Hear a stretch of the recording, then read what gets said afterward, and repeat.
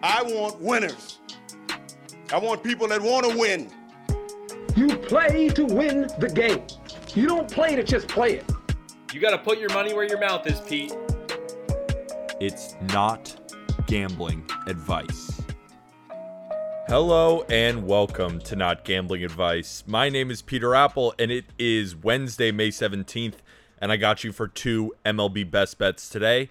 But Not Gambling Advice is sponsored by Prize Picks. Use code JustBaseball when you download for a full instant deposit match on the best daily fantasy app. Let's do a quick recap of yesterday because it was so friggin' lame. We cashed our early game, pushed the second, and lost the final game. Brandon Williamson went from a guy with no command in the minors to Randy Johnson at Coors Field. Honestly, tip your cap, right? What a performance. Of course, though, the Rockies decided to hit a home run in the 6th inning. Great. Thanks a lot, Colorado. I'm so pissed off at the Phillies. They went 1 for 11 with runners in scoring position last night. 1 for 11? They got Alex Cobb out of the game in the 4th inning and still only mustered 3 runs.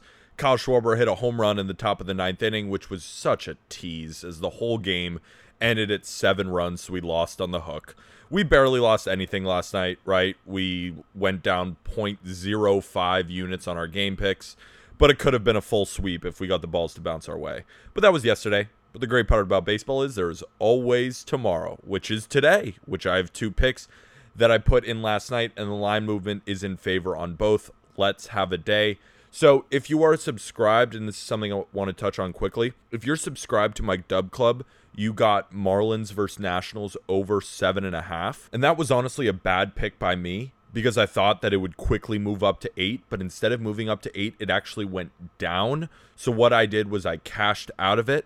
So I sent another message to my subscribers. I put the message on Pickett as well.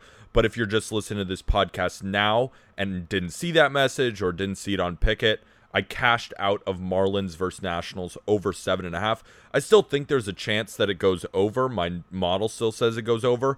I didn't like the line movement, and to me, it felt too good to be true. But these 2 picks shouldn't be too good to be true. They just should be good. And our straight plays record this year is 62-49 plus 8.63 units. And again, I'm using BetMGM lines this year. There's a link in the episode description for a risk-free $1,000 bet. You can also use code JBFans if you're betting on MLB. Wager $10 on any MLB moneyline and receive $100 once the bet is settled. And of course, we are brought to you by Prize Picks. And of course, all prop entries will be on Prize Picks. There's a link in the episode description for a 100% deposit match. Let's get to it. Angels versus Orioles at 6:35 p.m. Eastern. We're traveling to Camden Yards to watch Griffin Canning versus Kyle Bradish on the mound. We cashed the first 5 over yesterday, but now it's time to go in the other direction. This isn't a flashy pitching matchup, but Canning and Bradish can be effective in this spot. So Griffin Canning is not a great pitcher, but he's not as bad as his 6.38 ERA would indicate. All of his ERA estimators point to positive regression, whether that be his 5.25 xERA, 5.10 FIP, or 4.65 xFIP. He's throwing his fastball harder than ever, and his slider spin rate has risen from 2021. He's coming off back-to-back rough starts against the Astros and the Cardinals. The ERA over these past 2 starts was 11.41, but the FIP was 6.65 and the xFIP was 5.23. This tells me he got a tad unlucky in both starts, and I think he reverts to the mean today. I spoke about the Orioles being an average offense this year against right-handed pitching, but I don't think they did all that well against Chase Silseth, who is a downgrade to Canning. They rank 18th in WRC Plus and 17th in OPS against right-handed pitchers. I don't think Canning dominates, but I think 5 innings of 2-run ball is plenty in order. Interestingly, his earned run prop, which is at 2.5, is juiced towards the under at -130.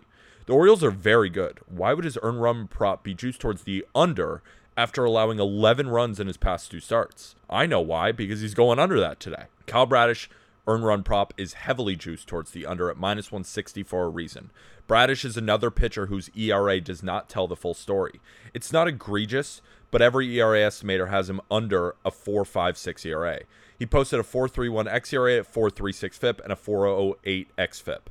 His slider and curveball are above average pitches, but the issue has been his fastball. Clearly, both the Orioles and Bradish know his shortcomings with the fastball. That's why the usage is dropping and the results are following. He started the year off poorly by throwing too many fastballs. I've watched his past 2 starts, and he's looked so much better with these changes. He tossed 11 innings and allowed 4 earned runs against the Pirates and the Braves. I'm not saying he's going to dominate a solid Angels lineup, but I just don't see more than 2 runs from him through 5 innings. Last night's game was a nice rest for quality bullpen arms. The only arms most likely unavailable are Brian Baker for the Orioles and Andrew Wantz of the Angels.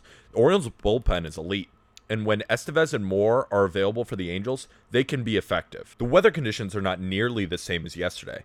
Camden Yards had 10-mile-an-hour winds blowing straight out with warmer temperatures.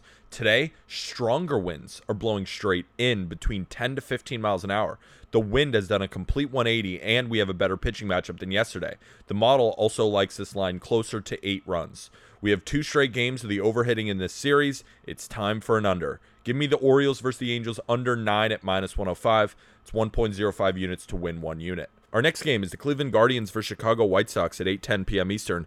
We're going to travel to Guaranteed Rate Field to watch Peyton Battenfield take on Mike Clevenger on the mound. I honestly wanted to bet the Guardians today, but with Jose Ramirez being placed on the bereavement list on Tuesday, I'm not totally sold on the Guardians scoring much today, so that's when I landed on the under. Peyton Battenfield is a very interesting arm. We've talked about him before and actually been profitable in his starts. His secondary offerings are getting plenty of swings and misses, but he's allowing a lot of hard contact. The only thing that concerns me is his hard hit rate, which is at 50%, which has led to his 5.38 xERA compared to his xFIP and FIP. The FIP and xFIP agree with me. He's not that bad. He has a 4.46 FIP and a 4.56 xFIP. Those numbers aren't great, but don't point to massive negative regression. However, hard contact should not be an issue today. The White Sox clear better split is against lefties. They rank 22nd in baseball against right-handers in WRC plus and in OPS. They also rank 24th in hard hit rate against righties. I mean, there's 30 teams in Major League Baseball. So the downfall of Battenfield is also what the White Sox struggle with. The Guardians' offense is just not good right now. Their worst split is against lefties, but they just aren't hitting anyone. They rank dead last in hard hit rate against right-handed pitching, tied for dead last in WRC plus and second to last in OPS. If we just look at the month of May, they have a 58 WRC plus. That is 42% below league average. That's just horrible. Mike Clevenger will get to face this struggling offense today. Clevenger has faced the Guardians a few times in his career, and it's gone extremely well from a quality of contact lens. Through 38 plate appearances against the Guardians' current roster, he's rocking a 139 opponent batting average, a 226 xWOBA, and a 297 expected slug. Those are elite numbers. The Guardians still have one of baseball's best bullpens, and most of the quality arms will be available. The White Sox bullpen has not been good whatsoever, but at least they have their best arms available today. The Guardians' offense has been so bad, and it's without their best hitter, so I'm not too worried about the White Sox bullpen today.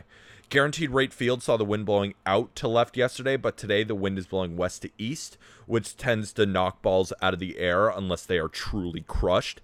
But these two teams' lack of quality contact should keep the ball in the yard today, and the model has this at 7.5, showing plenty of value. Yesterday's game went over. This time, it's going under. Give me the Guardians versus the White Sox under 9 runs at -110. It's 1.1 units to win 1 unit. Little bit of a shorter slate today. Again, I had to cash out of that Marlins versus Nationals over. Didn't like it. Got the heebie-jeebs. Sometimes you get the heebie-jeebs and you got to stay off it. But I do appreciate everybody listening. We hit 200 episodes yesterday. This is episode 201.